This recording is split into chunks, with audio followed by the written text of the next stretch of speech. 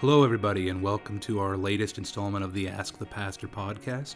I am Dr. Brooks Green, lead pastor at Sequoia Baptist Tabernacle, and I am taking questions from the congregation and the community on spiritual topics and topics of the church.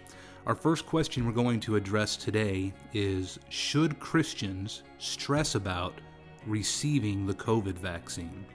Again, the question, should Christians stress about receiving the COVID vaccine? In short form answer, no. There is nothing biblically or spiritually that a Christian needs to be concerned about in receiving this vaccine.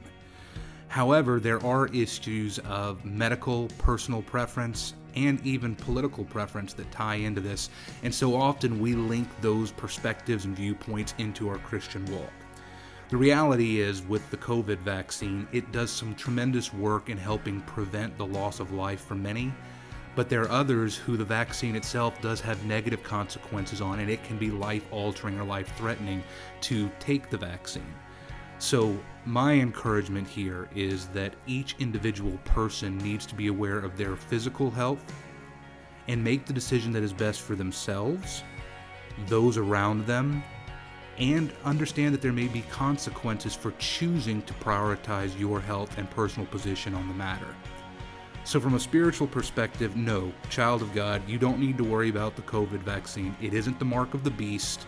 You're not going to be condemned to an eternity in a lake of fire because you get the vaccine.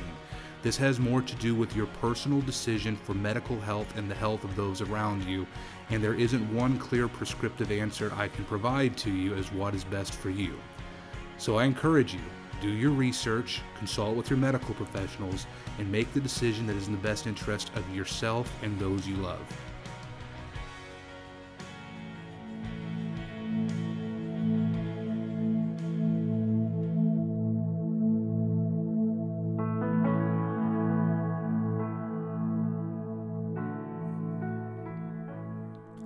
Our second question we're going to address today is, how do I win my child back into loving the Lord?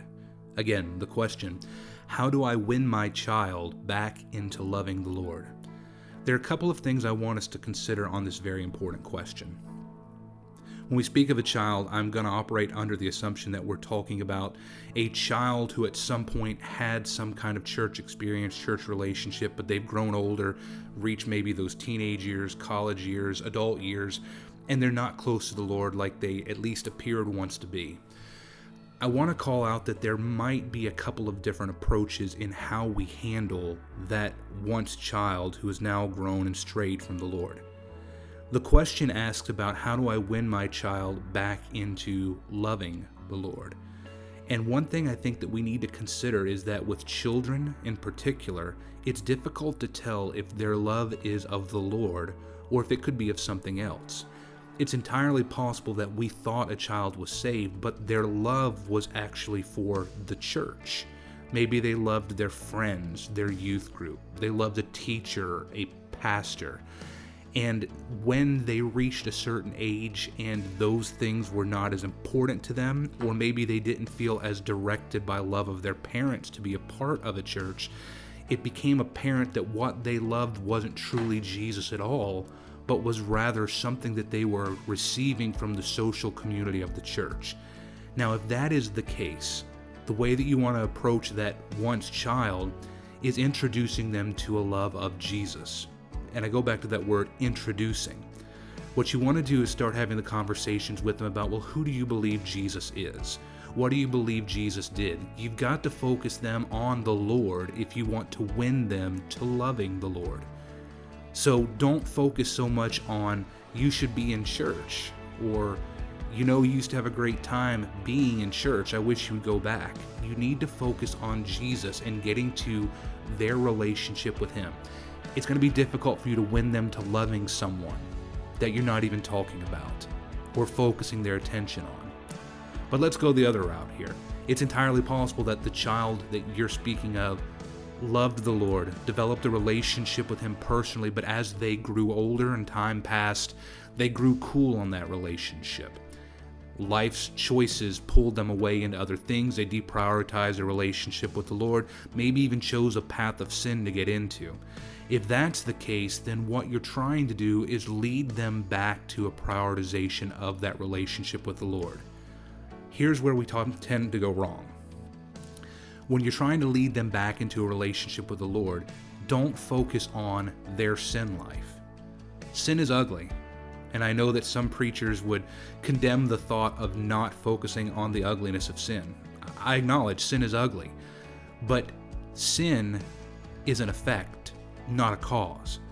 Not going to church faithfully, as many parents get into their kids, you need to get back in church, you need to go back to church, you were better when you were back in church. Going to church is an effect, not a cause. You should go to church because you desire to worship the Lord Jesus Christ. You should avoid sin because you love the Holy Spirit who indwells you.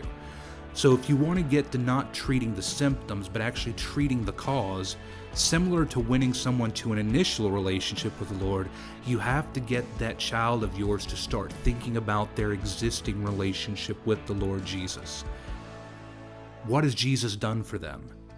If Jesus died for them and rose from the dead, is He worthy of their worship? Is He worthy of their honor, their respect, their love?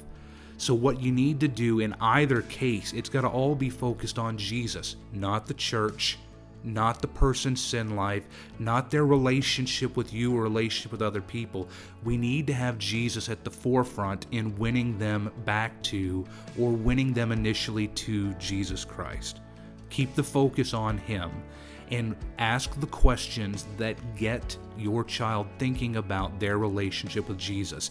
Even if you don't have the final word or the dogmatic statement that wins them back, getting them to consider their beliefs on Jesus will allow the Holy Spirit to then do His work. You plant the seed, child of God, and see what the Holy Spirit through Himself and others may do in your child's life. But the last piece I would raise to us here, how do you win your child back into loving the Lord? Well, the best way to lead them to that relationship is to demonstrate a love for the Lord yourself.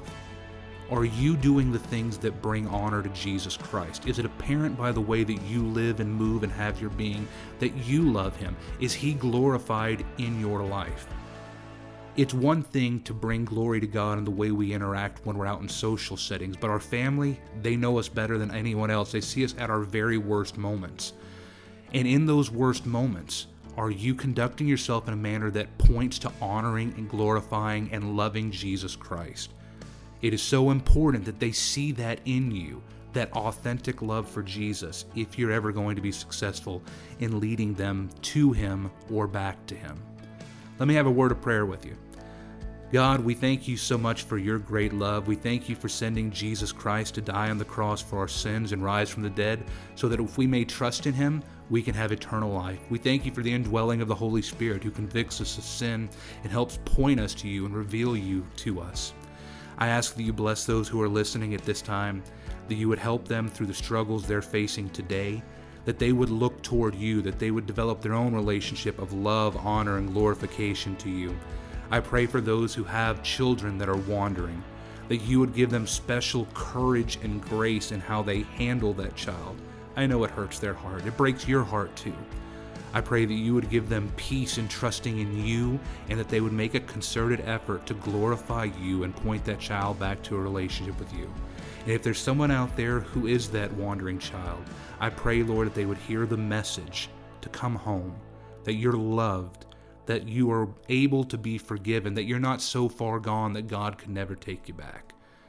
We know that You love them, and I pray that they would love You according to Your greatness.